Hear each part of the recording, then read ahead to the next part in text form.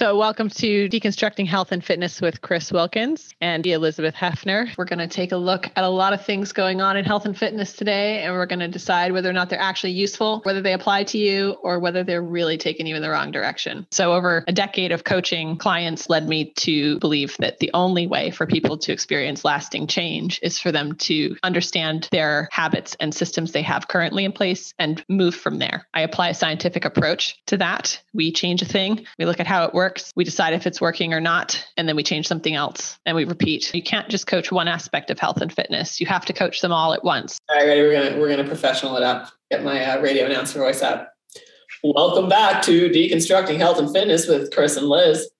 You sound like Elizabeth Theranos. Is that her name? Today's episode is the aftermath of cake. The aftermath of cake. So all right, last time, just in case you weren't listening or you tuned in a bit late, we went through an experiment where we were trying to undemonize some foods for Liz so that she can feel less fear and anxiety when it comes to treats, especially creamy ones. And so we decided to eat some cake together, and we did. And it was a long episode, and there was lots of stuff that happened. So go back and listen to it if you want to.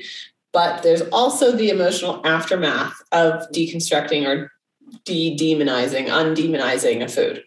And that's what we're talking about today, is like what happened 24 hours later or 12 hours later or whatever. How did you fight the war against the oncoming waves of demons and guilt that you felt after eating the cake?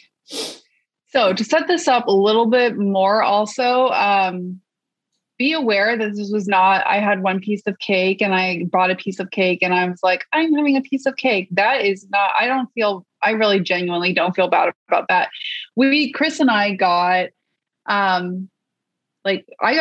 we each got a whole cake. We actually got 2 cakes each.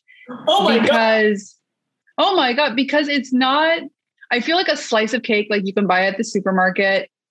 I feel like that's very controlled. It's like, yes, I'm having a slice of cake, but my fear was, I just wanted to, I thought I was just going to eat a whole cake, pretty much. In one sitting. Uncontrolled, Uncontrolled, like with my freaking fists in the cake and then just shoveling it in my mouth. Right. Like I'm a little baby, but a 6 foot tall baby. That was fear one that we were facing down, was the idea that faced with an opportunity to eat an unquantified or a excessive quantity of cake, you would do so, right? And so that was the first thing we were playing around in, was how much cake would you actually eat given absolute freedom to do so? And you found out that it really wasn't that much. It was like what, 2.5 pieces? I don't know. Well, I guess because we had a piece of each, it's 2 pieces, right? Yeah. I had 2 pieces, and then you're all like, how are you feeling? And you're like, do you kind of want another piece? And I was like, yeah, kind of. And so you're like, okay, we'll hack one off. And then I was only able to get through like maybe a third or half of it because it was a big piece. These were not slivers. No. Like, I'll just have a sliver. No. And I really tried hard to work against that. So one of the cakes, like what I call the shitty cake, which was made out of God only knows what, but the frosting started turning translucent. And I was like, no. So I threw that in the trash. I had 1 slice of that with you and I threw it in the trash, and I kept the fucking berry chantilly cake, which I have erotic fantasies a little bit still about, because it's like my perfect cake. It has like, I think, cream cheese, mascarpone frosting, and then there's like berries and a really light, fluffy cake. So that apparently is my perfect cake, because for now, I feel like with that cake, you could just like eat it like whatever. As where if you have like a chocolate cake or something really rich, you're all like, I can't take this. But this was very balanced. It had like, I feel like it had balance in it, which made like almost more of a cheap cream, like a cheesecake cake, but still a cake. So it took the happy boxes, your treat. Yeah, it was like everything I wanted in a person, but a cake. So I kept that cake because I was like, this is a nice cake. And I'm not about to throw this beautiful, nice cake in the trash. It's going to be the weekend. And that's kind of my, as everyone's like, yay, let's enjoy life with food and other various pursuits. Right. So pause there for a second, because that's a couple of interesting things to unpack and to pay attention to right there, right? It's like this idea of cake is reserved for celebrating or for relaxing or unwinding. Like that's its purpose. And you have a weekend coming up, and weekends are also for relaxing and unwinding. Therefore, cake has a place on the weekend. I'm not saying that's a bad thing. I'm just pointing it out as a structure and a framework that you have around this type of food. And so, this is what we do, right? We're going to take a look at what are your beliefs and what structure and systems do you have in place, and are they working for you? Not that they're good or bad.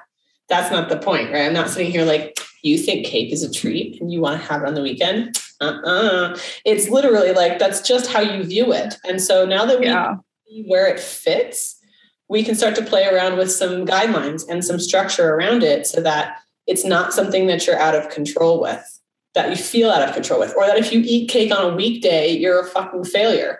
Like those are not useful things when it comes to undemonizing a food. So that's what we're looking at. You said that, and then you said something about, it was a very high quality cake and it was exactly what you were looking for in a cake. Therefore you kept it because it was valuable.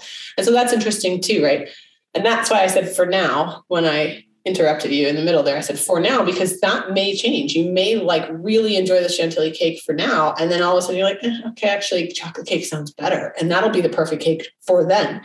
And as long as you're doing the work of undemonizing the food as a whole, you should be able to transition from one flavor to another without having to repeat the pattern or repeat the experiment. I would not like to repeat the experiment at this time, because I feel like, so I kept it all weekend. And so the next day, so I was thinking that night, I was like, I went on a hike after we talked, and it was a really good hike, and I sweat a lot and I pushed myself, and I was like, this is great. But I was really happy that I can report that it was not a punishment hike. Okay. Which I thought it might be. I was like, no, this is a good hike, but I also feel good, so I can push myself. And it was nice. So I thought, I'm going to have some more cake that night, and then like just go. My inclination is like, go fucking all out, balls to the walls, and then throw it away and don't have cake again for a long, long time, which has been driving this kind of desire and glorification of cake, I guess. The underlying fear of loss of control around the cake, right? This idea that like, if you keep it in your house, you're going to uncontrollably binge on it like this time, even though you didn't do it last time because there was a person with you, you wouldn't do the same. Yeah. Right? So there's that narrative happening in your head too. So did that happen? Did you uncontrollably binge on it because you kept it around? No, I feel like I structurally ate it. So we recorded on Friday. So then on Saturday, I had like a small piece at some point I made a point to like the next day, I was like, well, I'd really like to have cake for breakfast, but I really don't think that's going to make me feel good. So I had a really good breakfast. And then I think I had cake like later on around, lunchtime or something. I also had like a good lunch, but I had like a smallish piece. And then I was like, God, I really want some freaking more cake. And so I went back I was like, I'm going to have a sliver. And then I was like, no. So then I literally just adjusted my knife just to make it like a big piece. I'm like, you're going to have a fucking big piece because you want a big piece. And I'm like, I think this is the right thing to do, because I really just want to have my sliver and be all like, oh, my sliver. And then maybe I'll go back and have another sliver, Right. So that would be, if you did that, and I want to be clear about this, like that would be repeating an old pattern. And what we're trying to do is disrupt, right? We're trying to say the previous mentality is just have a sliver, suffer, really restrict yourself. Don't have another sliver. Oh, wait, I'll just have one more sliver. And then you actually end up eating more cake because you've been trying to restrict yourself so hard. You end up eating a lot more because you don't ever get the satisfaction. So the opposite end of that would be what you did, which is cut a giant piece of cake and eat as much of it as you feel like eating, and then leave the rest behind if that's what you want to do, or finish it, right? This is the unwiring of that habit loop. So yeah. I mean, so far I'm hearing success. How did you feel about it? I felt okay. So like after Friday, on Saturday, I actually felt good. And then after Saturday, on Sunday, I felt good. And then on Sunday, I also had 2 pieces. And Andrew, I think, had 1 piece. And then I threw away, there was like a last chunk piece, like a reasonably sized piece. I threw it away, even though I wanted to eat it and I wanted to finish up the fucking cake, because I kind of panicked when I looked at that piece on Sunday. I was like, so you pretty much did eat this entire cake over 3 days. And I was like, wow, good job, And then so by Sunday, I was just like, I was feeling really kind of bad about myself. Like, wow, you just did a bunch of bad things. You're bad. You're a bad person. So what's interesting about this is that your fear going into the experiment was that it was going to be an immediate, binge, uncontrolled cake eating event, right? And it wasn't. Mm-hmm. And then you proved it a couple more times. And then that lizard brain was like, no, fucking no. Oh, you're wrong. You suck, bah. And it went backwards, right? And that's okay, because that was still 3 steps forward before that old response overtook you. So the good news is that like you didn't do the thing you were afraid of for a while, right? And then the build-up of facing that fear became too much and you backpedaled a little bit, which is totally fine. That's literally how progress works. So from where I'm sitting as the person leading you through this from the other side, that's a massive win.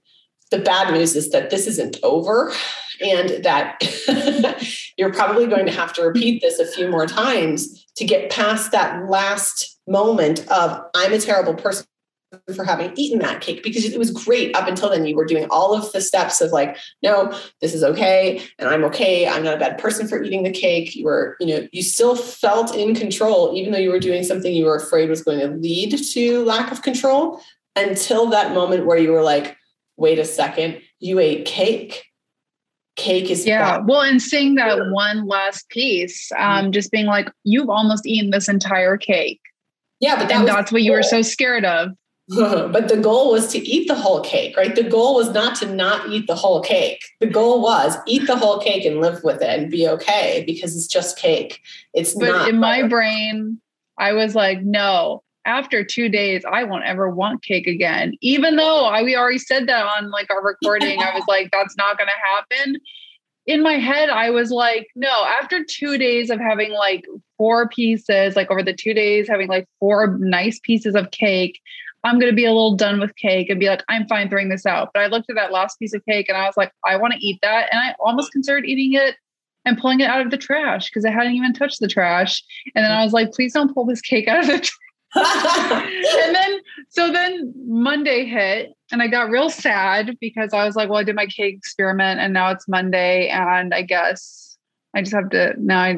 I kind of just like all week I've been in my head, I'm like, you probably put on so much weight from this cake, from this experiment. You probably put on so much weight. You probably had so many more calories. Oh my God. And now, and I just felt like the not as bad as it has been or could have been, but my punishment mentality did kind of rear its ugly head during the week. Now I'm happy to report I did not do what I have done in the past, which would be really restrict and be like, no desserts, really cut your calories. You got to make up for that. Right. So I didn't do that. I was focused really on all the things that you and I had planned like a month ago when I was about ready to restrict for the wedding. So I have my 2 coffee drinks and I have healthy breakfast, lunch, and dinner with plenty of vegetables. Probably could do better on protein again. Mm-hmm. And then I have a dessert or a snack pretty much every day. It's like a dessert. I choose dessert. And then I try to put more nutritiously dense elements into my dessert. Yeah. So I didn't, even though I had all the feelings, I still kept with the program. Okay. So there's a lot here, right? I want to do 2 things. I want to talk about the new path, right? We've talked about the cows and they follow the same path and you can blaze a new path, and the new path isn't as ingrained as the old path until you use it more. And so this is what you're doing, right? So that was an experience of like, okay, I deviated, but I'm able to return back to the path I want to be on with less fallout than before. That's progress. And then the other thing I want to say is that this is really common. And I'm going to use another weight loss example just because I think it's the most relevant. It's this idea of like, okay, I'm going to throw this cake out because it's time to get serious and I'm going to lose all this weight in 5 days, right? I'm going to undo all of this quote unquote damage I did by eating this food in 5 days, and I'm going to lose the weight. And the reality is that's the diet mentality coming back, that your value is established by the physical number on the scale, and that any deviation from a perfect meal plan is going to lead to a punishment number on the scale, as in you will have seen a negative impact from this finite period of time where you behaved in a way you consider bad. That's going to show up, and now you must repent and pay for it. And so you're starting to like see these patterns more clearly, which is good.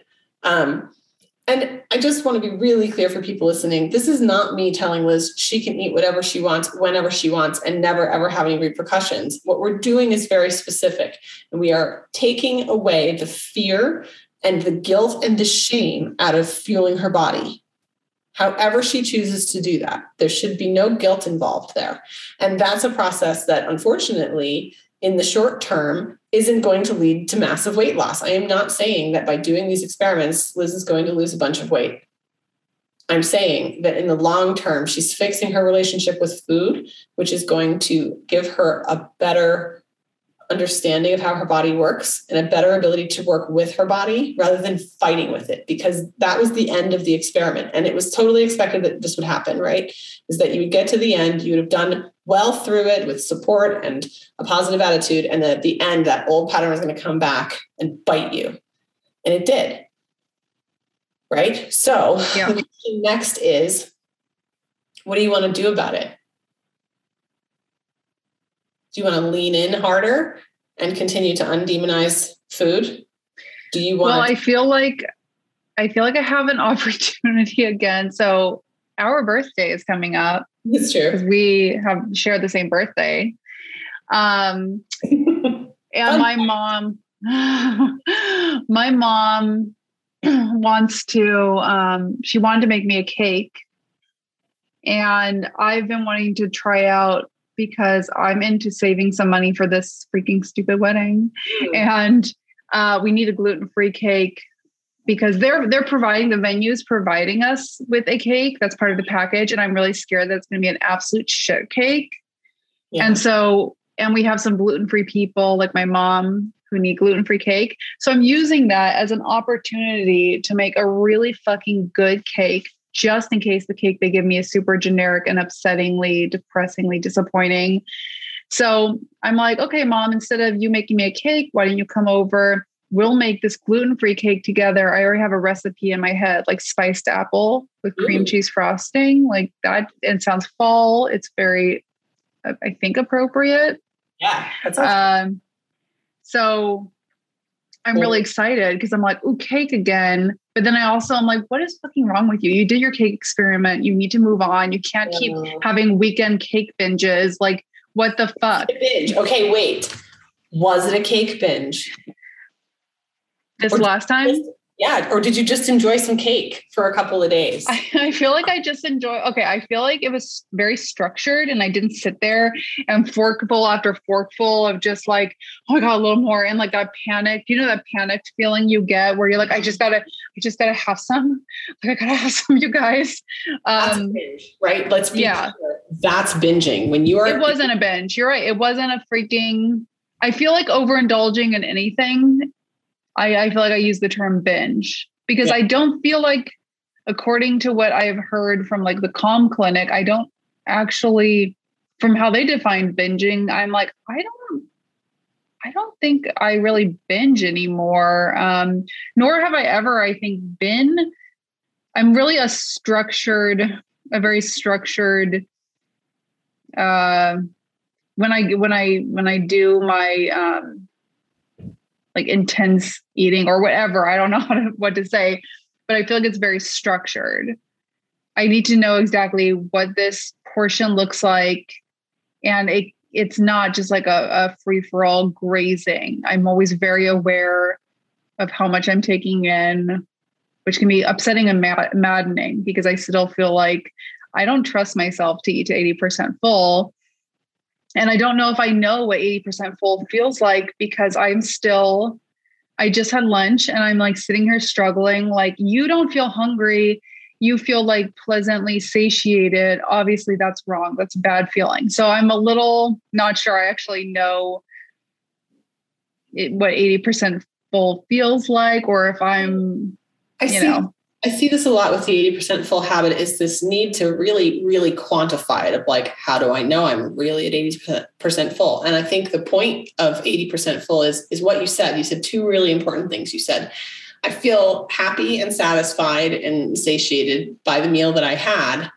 Is that wrong? And the first thing you said was, I don't trust myself. And that is 1,000% what we are working on, 1,000%, because you don't trust yourself around the cake. You don't trust yourself around any food because the underlying fear is that you will binge.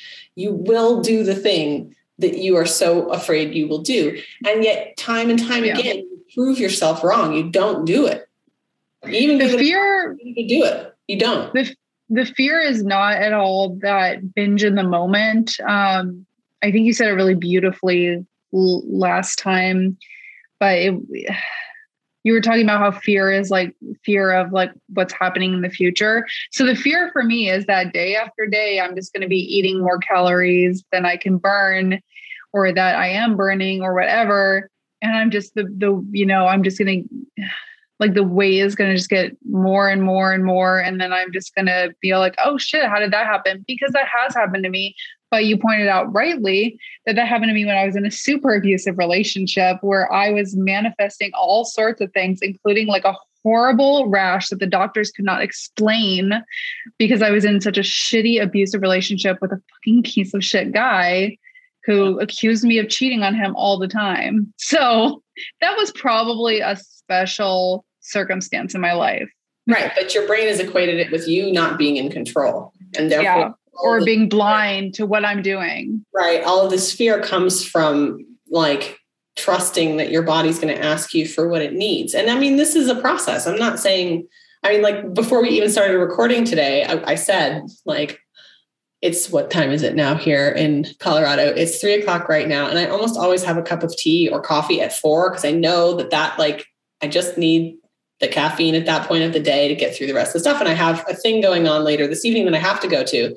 So I was like, oh, I'm really tired and I'm about to podcast with Liz. So I'm just going to go make a cup of tea. So I literally boiled water. And while I was boiling the water for the tea, I thought, if I have tea now, I won't have tea right before I leave. And I ended up with a handful of potato chips and a sparkling water. And I let the kettle boil. And that was an indication for me that I was thirsty.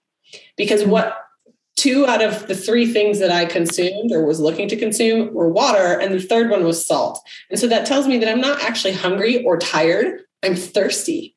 And learning to tune into those signals and interpret the cravings that you're having for what they actually are, for what your body's actually asking for, is the challenge of 80% full. Why it's so hard is because we've spent so many years deconnecting ourselves from those feelings and adhering to clocks. And the clocks tell us when to eat, and family tells us when to eat, and culture tells us when to eat. And all of these external things are telling us what and when to eat. And when our bodies are telling us what we need, we're going, no, you don't need that. You don't need that right now. Just wait. It's not time for lunch. Don't eat now. Why are you hungry? That's so weird. Don't be hungry when it's not lunchtime, right? And that's a tiny example of a system that plays out for years and years that we don't see, that hijacks our ability to identify what it is we really need. I'm it is so by the way. You don't want to go get some water? I think that was enough. Yeah. It's so frustrating to know what your body needs. Like last night I did like a hike before sunset, and I think I was also really thirsty because I forgot my water bottle in the fridge.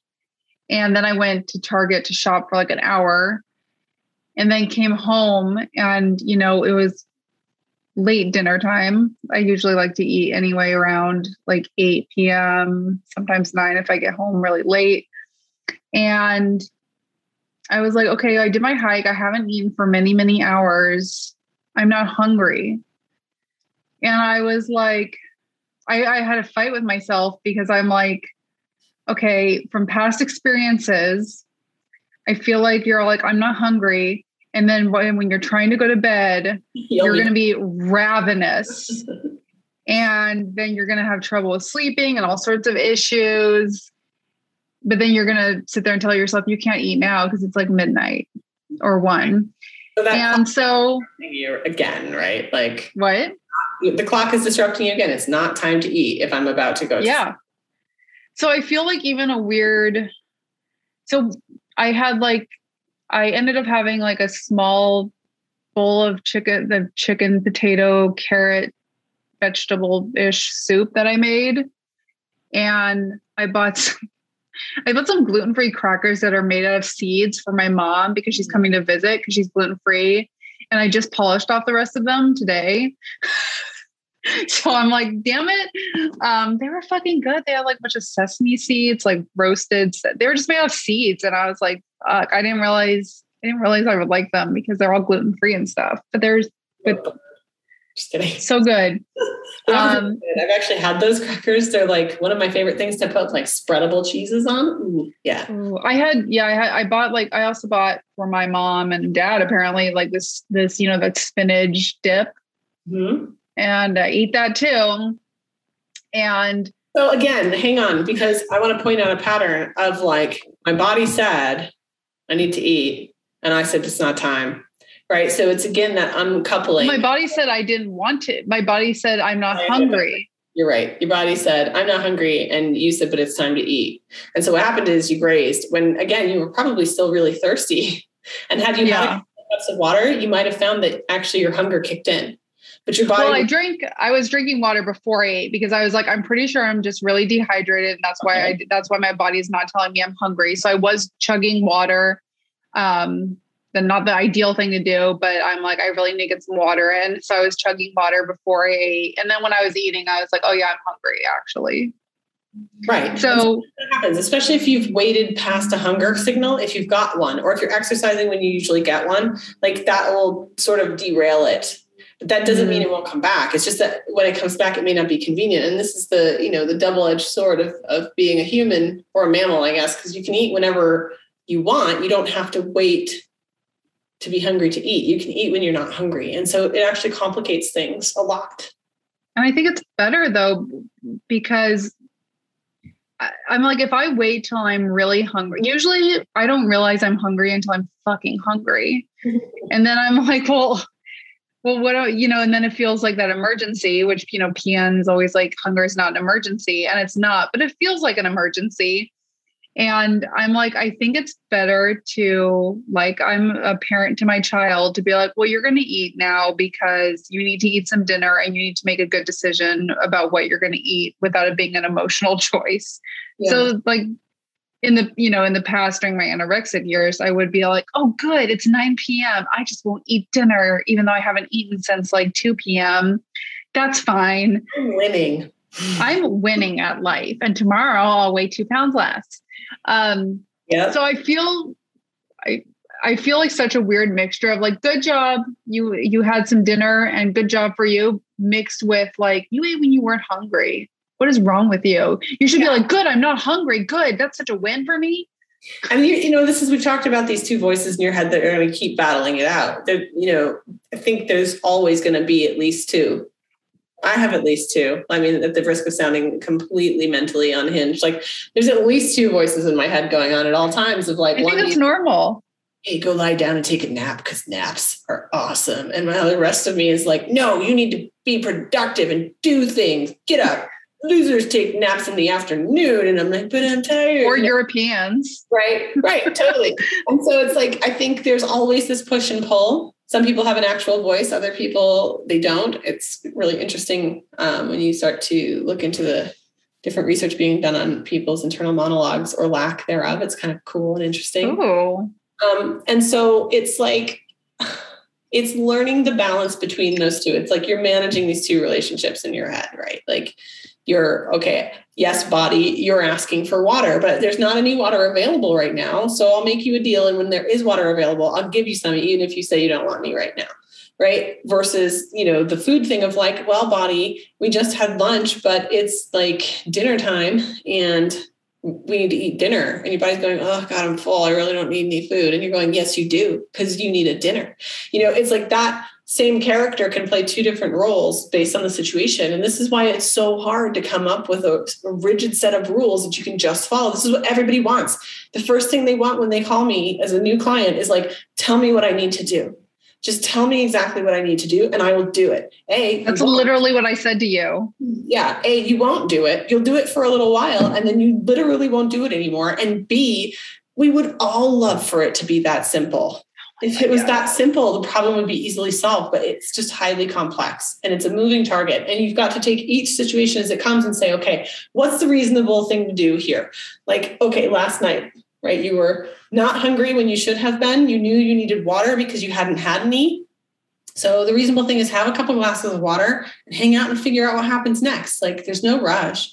This arbitrary information that comes out of the health and fitness sphere sometimes of like, oh, hey, guess what we figured out? This one study shows that if you eat after 9, you'll be obese in the morning. And you're like, ah. And then like it stays in your brain, even if it gets debunked 50 times, because now it's part of your fear center. Oh my God, I can't eat late, right? But the reality is there are entire cultures that eat after 10 p.m., 70% of the year because it's too hot to eat any other time and they're fine. It's not the time of day. It's not for the most part. So I will say this though, having dealt with a lot of stomach and acid reflux issues, I know I need to eat before a certain time. Otherwise in the morning, I'm going to wake up with acid reflux. Right. And that's actually what I was going to say next is like, unless you have a medical condition that gives you, your body is telling you don't eat before you do this thing, then there's no rules about timing. And so that might factor into your conversation with yourself of like, oh, I'm not really hungry right now, but I know I'm going to get hungry at 9. So maybe I'll just have something reasonable now. And then if I'm hungry at 9, I can wait because hunger isn't an emergency at that point because you haven't not eaten for 9 hours, right? Yeah. And even after 9 hours, it's not an emergency, but just your brain will tell you it is. So it's sort of like, okay, what's the most reasonable course of action in this situation right now? And using the framework that we've built to make those choices in the moment. Just like with the cake. This is why the cake experiment, I think, is so powerful for you, because in the moment, the future fear was, I will pound that cake. Even if somebody else is sitting there with me and I'm supposed to be controlled, I'm just going to go absolutely like batshit crazy on this cake and just start shoving it in my face like this. That didn't happen. It didn't, right? It didn't happen the next day. It didn't happen the day after that. It didn't happen. So that's now you've got a kernel of like ammunition against that voice in your head. Be like, okay, I know you're worried about that. It's not going to happen. And even if it does, and I did it once, who cares? Right? One cake is not going to ultimately change your body weight in a direction that you cannot recover from. It's only these habits, what becomes these recurring patterns. Right. And that's what I'm looking out for right now. I'm just looking, it's so hard to like, sometimes I'll just sit and be like, well, what is the pattern that's causing the thing I don't want? Right. It's fucking hard. It is really fucking hard. It's fucking hard. If you think this is easy, 9 times out of 10, I'll see you again in 2 years when you realize that system you were rigidly following is falling apart because of some life event. Like, see you in 2 years. And I literally have clients that happens to, where I have one in mind that I remember. She came to me and we started with the mindset stuff and the slow eating and that. And she's like, this isn't what I need. And I said, okay. Well, what do you think you need? She's like, I just need you to give me recipes. And I said, okay. So I gave her recipes. And the next week she's like, I didn't make any of that food. And I was like, okay, so what do we want to do here? And she's like, well, I want to stop eating the stuff that's in my desk. I'm eating these snacks that are in my desk and I don't know why. And I said, well, are you eating breakfast? And she said, no. And I said, well, how do you feel about eating breakfast? She's like, I'm not eating breakfast. I said, okay, what do you want to change? And she said, well, I don't want to eat the snacks in my desk anymore. And we went around for like a month and a half in sort of that style of like, cool, Here, you asking me specifically for something? Here's an idea. What do you think of that? No, I don't want to do that. Okay, great. What do you want to do next? She's like, at the end, she finally said to me, she said, I just really expected you to tell me what it was I needed to do and that it was going to work. She said, but if you can't tell me specifically what to do, then I need to go find something else. And I've signed up for this shake thing. And this is what I'm going to do. And I said, okay, cool. Literally 2 years later, she called me again and she said, okay, I've been on 3 different diets since I talked to you last, and I keep doing the same thing. And she said, I can't get out of my head this noticing a name thing that you had me do, where I started to notice the patterns and call them out. She says, I just noticed that, like, I'm never satisfied by food. I'm never satisfied by what I eat. And then we started the work, right? And it's like, it's this, so many things will work for a while. And that's good, right? Because you need things that will work for a while, because your life doesn't stay the same your whole life either, right? Like, all sorts of things change and transition, and you grow and you become different, and you have kids, and you have, elderly parents you care for, and you have husbands or family members or whatever. Like, you have all of these things, never mind if you move or change countries or environments, or the world changes and there's a stupid pandemic and you can't go outside. I mean, like, you can't control all the factors, but what you can control is what systems you implement to deal with them. And so it's not that something that works right now is necessarily bad, but if you keep trying the same version of that thing and it keeps not working, you've got to look at that. Yeah. I want to ask then a personal question for me, since you know pretty much exactly what I'm doing. It's pretty funny. I love to just throw myself under the bus. And there is no bus. I'm at this point. There's no bus. It's called a lorry in England. I don't know. No, it's a truck. Yeah. Whatever. Same thing. Big old vehicle. Oh, they call it's a coach. It's not a bus. A coach? Yes. There are no horses, though. It's very fucking disappointing. So I'm really having a fight with myself. So today's the day, Chris. Today's the day. It's exactly three months till my wedding. And today, in my head, when we were doing that cake experiment, in my head, even though I was like trying to fight against it, in my head, I was like, okay, but on this day, on this Thursday, that is 3 months to your wedding. So that's when you really have to get serious, which I said to myself at the 4-month mark. And I feel like it fucking threw me into a really horrible shame spiral. And now I'm here back at the 3-month mark. And I'm just like, really? So I guess my question or my concern is that, am I doing the things do I need to push things? Do I need to whittle or push or whatever? Or am I at a place where I need to actually like just be consistent with what I'm doing, because I haven't done this before? And I'm almost like, well, I don't know if you're really doing enough to change. Oh gosh, I have so many things. Okay, ready? Yeah. Okay, let's start with devil's advocate. Okay, I'm gonna start with devil's advocate. Liz, you've only got 3 months left. I don't know what's holding you back at this point, but you should really kick your ass into gear and get some control of yourself. I mean, honestly, what do you think's going to happen if you keep doing what you're doing right now? How do you feel?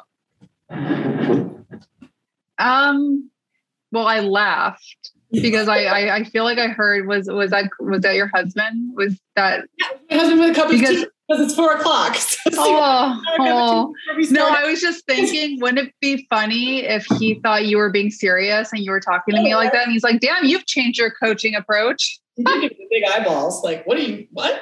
But I mean, you heard me say that, obviously, but like. Yeah. So what I thought,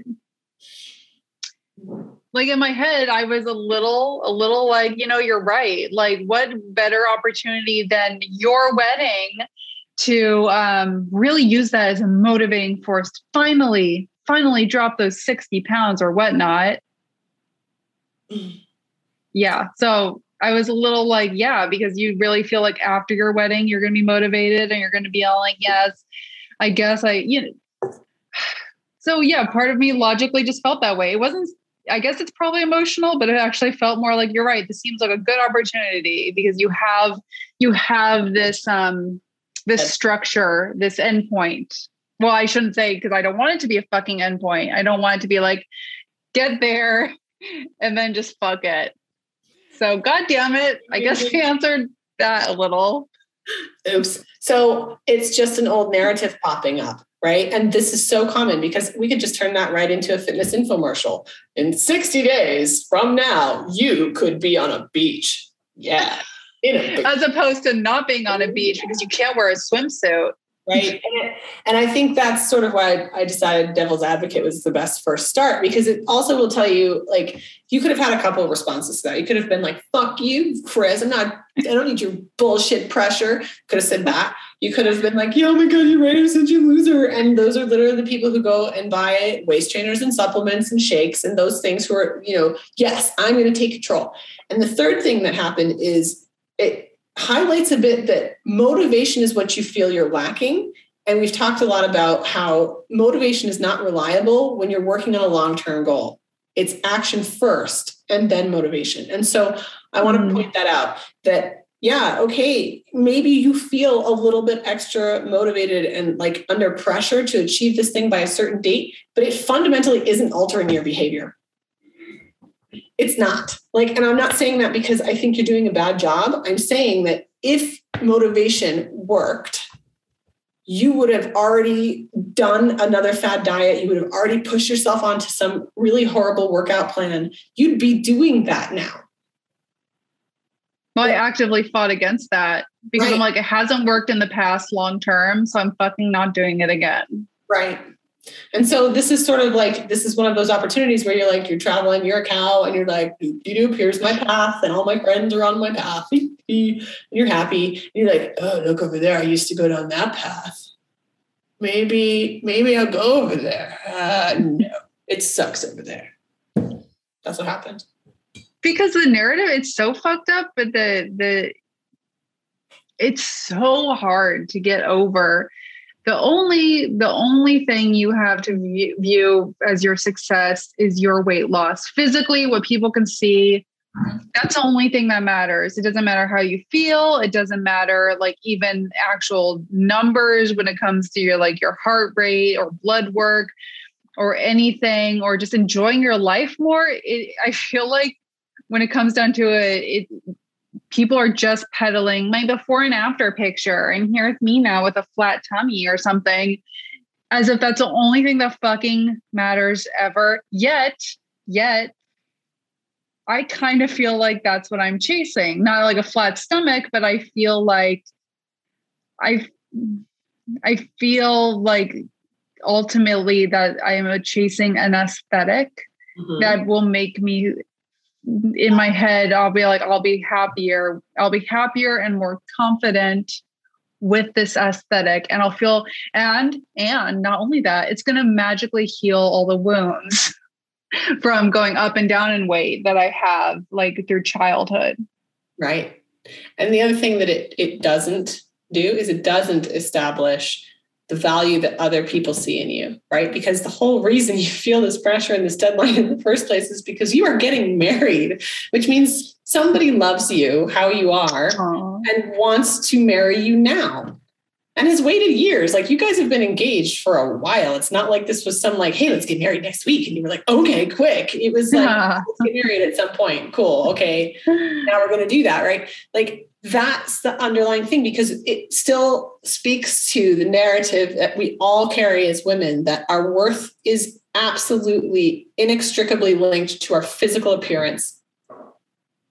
Because you're fighting with the fact that there is a man who loves you and who you love, who you're marrying, but you don't feel like you should be because you don't fit this other aesthetic model in your head that says this is what a woman who gets married looks like. Yeah. Which is fucked up. It's fucked up. And you know what? I just had, I've been having like this reoccurring memory. Isn't it sad that you just have these reoccurring memories that are so damaging, and they feel like they're such one-offs by people who don't fucking matter and had nothing. They don't contribute at all to your life or anything. But one thing they said to you one time, you're just like, wow, I can never let that pain go. So I was doing this, this like, it's called like Opening Your Heart program in LA, of course, because where else would you do that? Yeah. I have some bitterness because I feel like it was not handled well, and it's supposed to be like a safe environment. But they had us do this exercise at one point. There are so many problems I feel like that came out of this, but it was, I went to it actually when I was at towards like the tail end of that abusive relationship. And they had us like doing this exercise where we're all walking around each other, you know, like just walking past each other, interwoven, blah, blah, blah. And we all just said things to each other about what we thought about each other, even though we didn't know each other. So obviously kind of ripe for I'm pretty sure this was supposed to be a trigger exercise, like so they could trigger you so that it was awful. So this woman, it's fucking Santa Monica. So like everyone's fucking skinny as shit.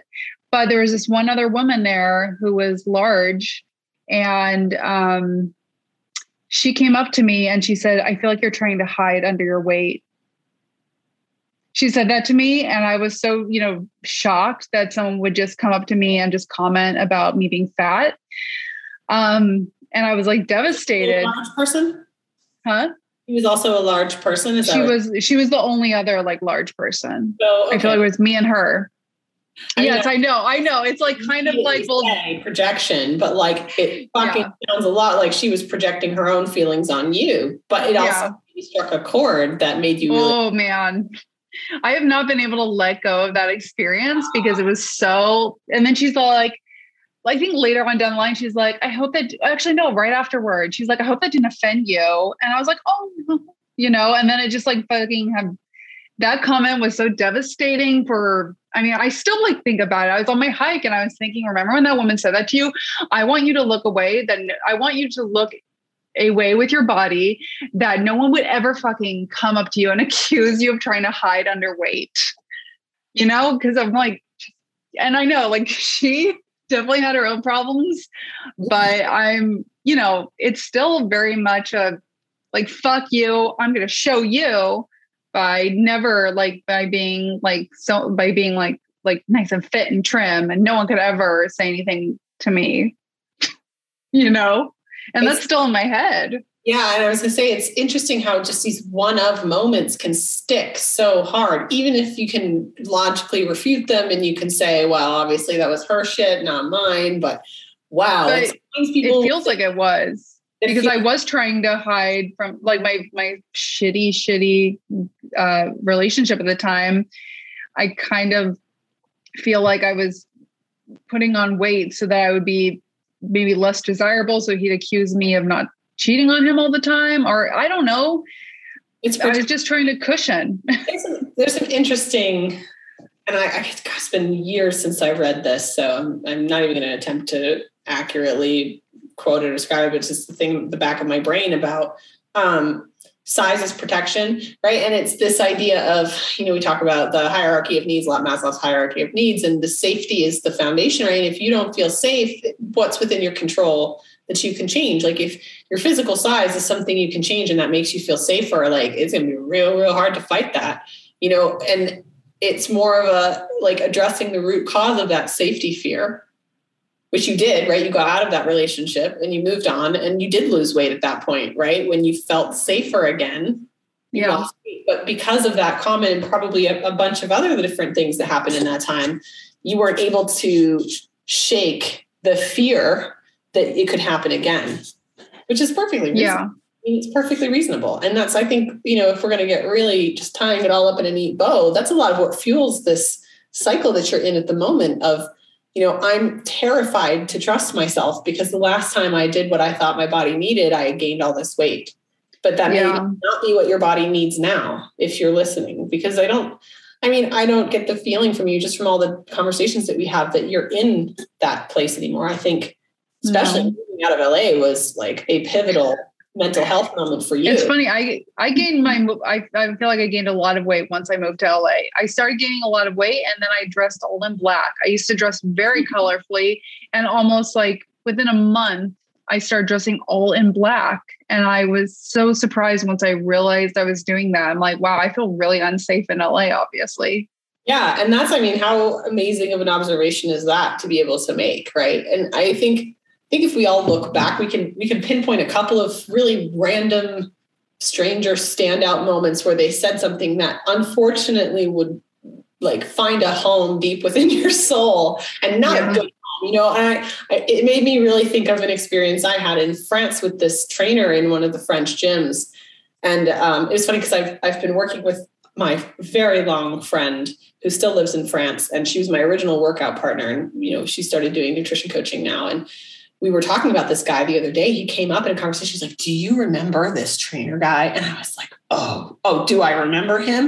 And it was interesting because she shared with me this experience that he had said something to her it was different from what he said to me, but it dug a dark little hole in her soul too. And it was like that the same person in this environment was in a position of authority or power in that environment, managed to dig a dark little cave in two females who were really healthy, reasonable human beings at the time and burrow itself in there. And it was like so interesting to go back. It's got to almost be 20 years now since this happened.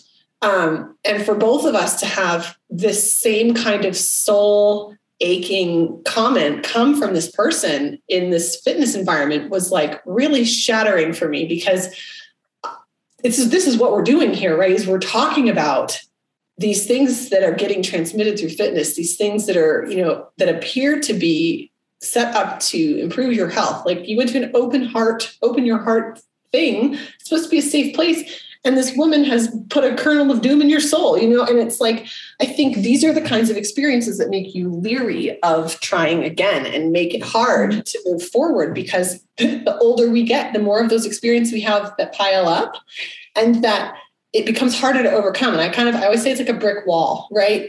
At first, it's just a couple of rocks on the ground, but you keep adding to it. And now it's hard to see over it. And it's super hard to break it down. And the more bricks you put in your wall, the harder it is to take the wall down, because it's been a lot of work to build the fucker in the first place. And now B, it's pretty solid. So tearing it down is going to take kind of a lot of physical and mental energy. And so it's like having these conversations and doing these experiments, like you start out with that initial fear of like literally cake, right? The fear was cake.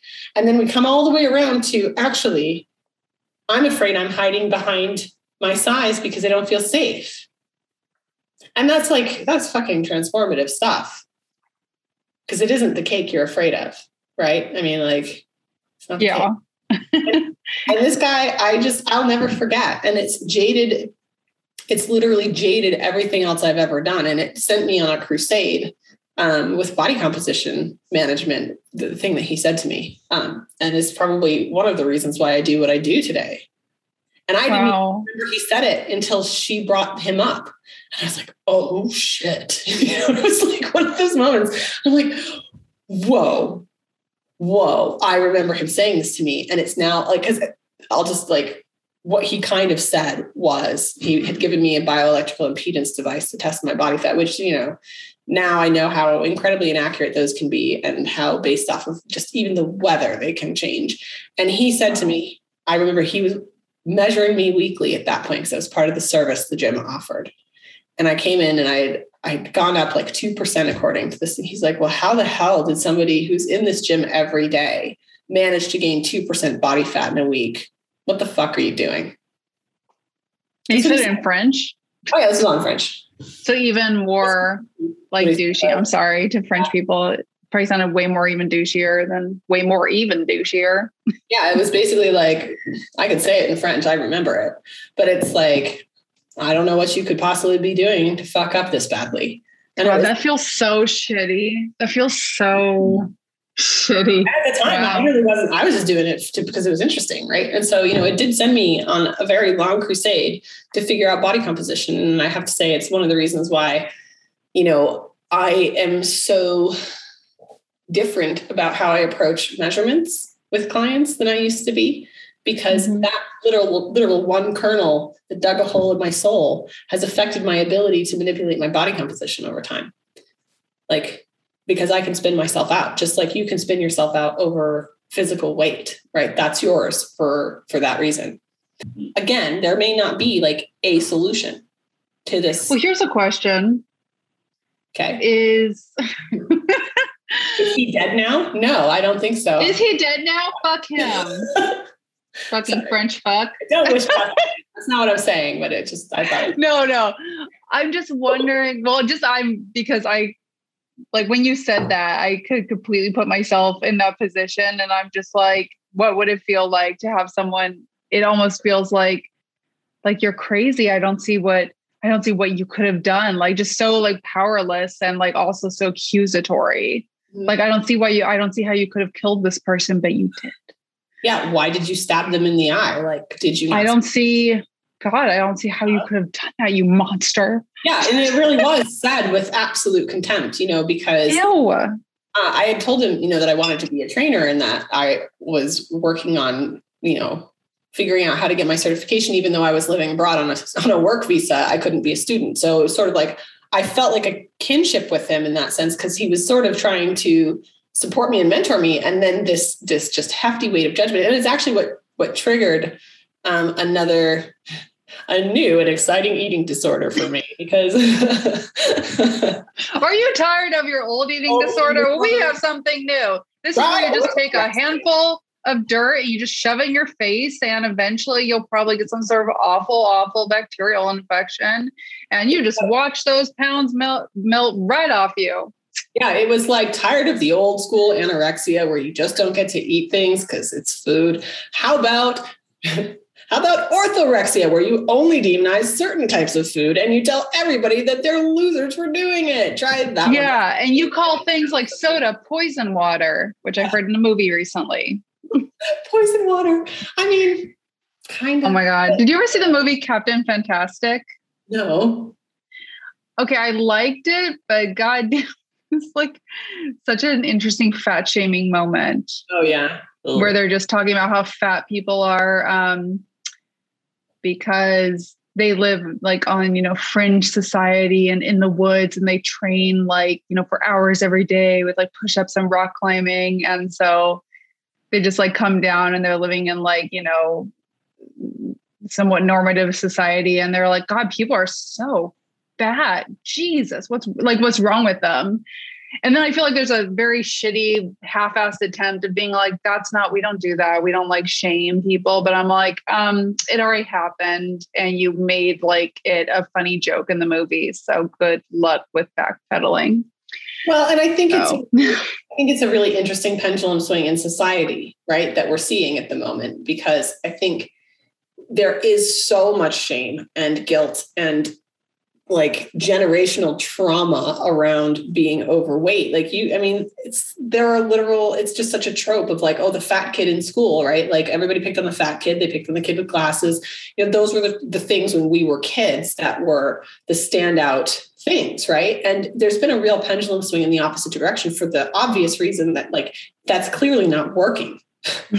Shaming people and telling them how much they suck and how lazy and horrible they are is not helping them. And so last super quick, easy to answer question.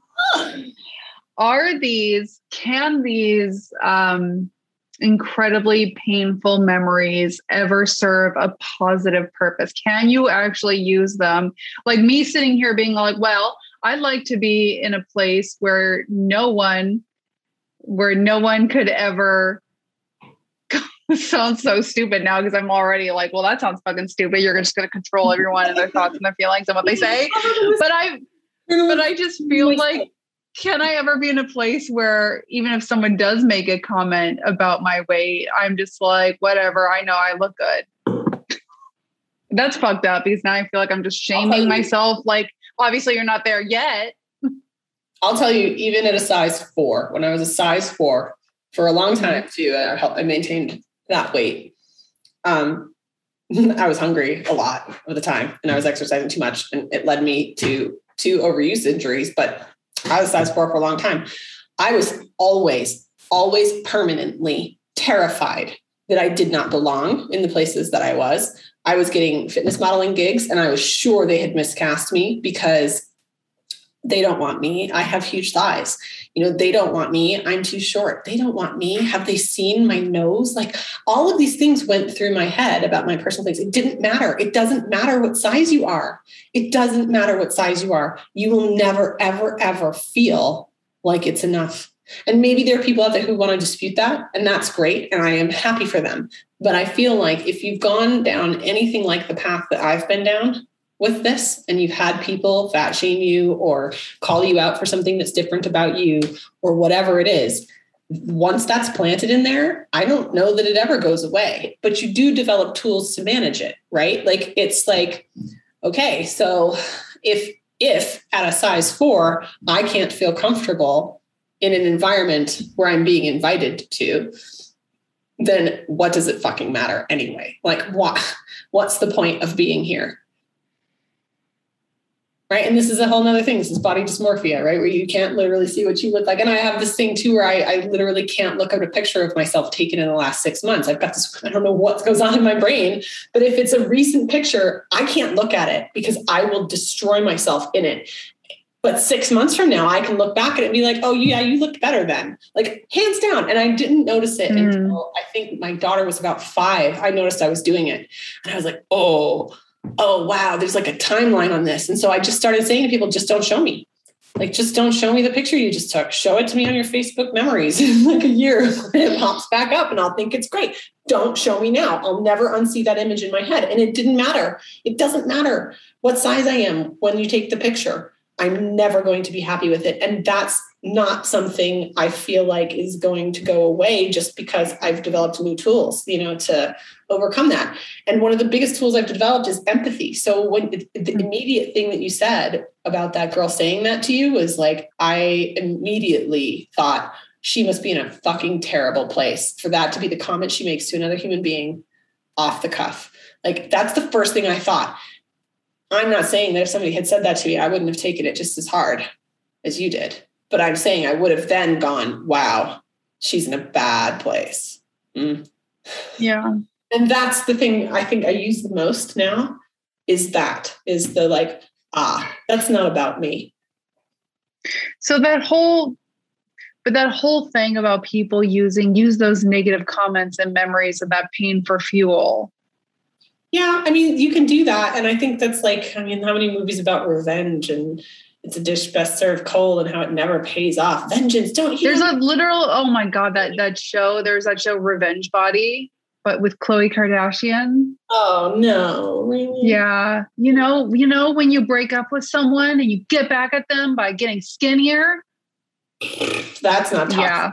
I mean, and I think that's a perfect example of what goes on in a lot of people's heads, and more often men as well as women. I think that's more a statement of our values in the society than it is of the individual mental health stats of the population.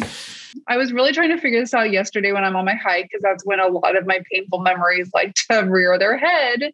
What should I do? Mostly I was just trying to breathe through them and be like, yeah, that was really fucked up and painful. But I'm like, can't I use this for anything? Can it be anything? Can it be used for any good? Or is it just like, wow, that's really painful. Good thing I'm remembering this like 5, 8, 10, 20 years later. And it's still as painful. Wow, this is great.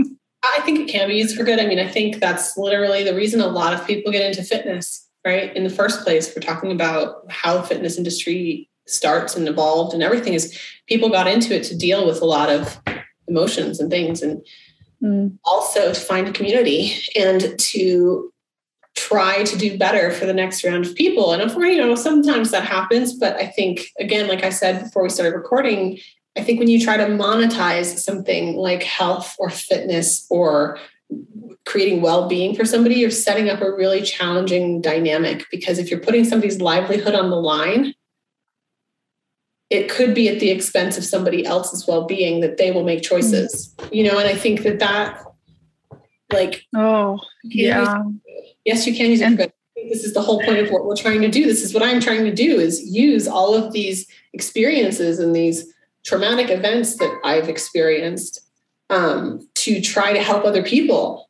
And I think that's one of the better things you can, obviously I think that's a good thing to do because it's what I'm doing. So that's a little bit of, what's that? Oh, dude, I blanked on the word for it. Cognitive dissonance is the opposite. Confirmation bias. Dissonance? Yeah. Oh, I was like, consonance in music is the opposite of dissonance. It's confirmation bias, right? Obviously, I think what I'm doing is right. So I'm going to keep doing it. And I think that's what you've got to try to find is like, okay, how can you use that? How can you use it? It's not like, is there a way? It's like, how can I use that? What can I do with that in a productive way? That's a question. That is the question. Maybe that's the thing. And next week, we're going to have a guest on. He's another coach who has had an amazing set of experiences that led him down quite a transformative path. And I think this is one of the reasons why I want to have him on, is because I love that this is the question you're ending today with, really, is that like, what do I do with this? What do I do with these experiences and these negative emotions and these feelings I have? And, a lot of it is figuring that out. How do I take these experiences and turn them into, the flowers? No.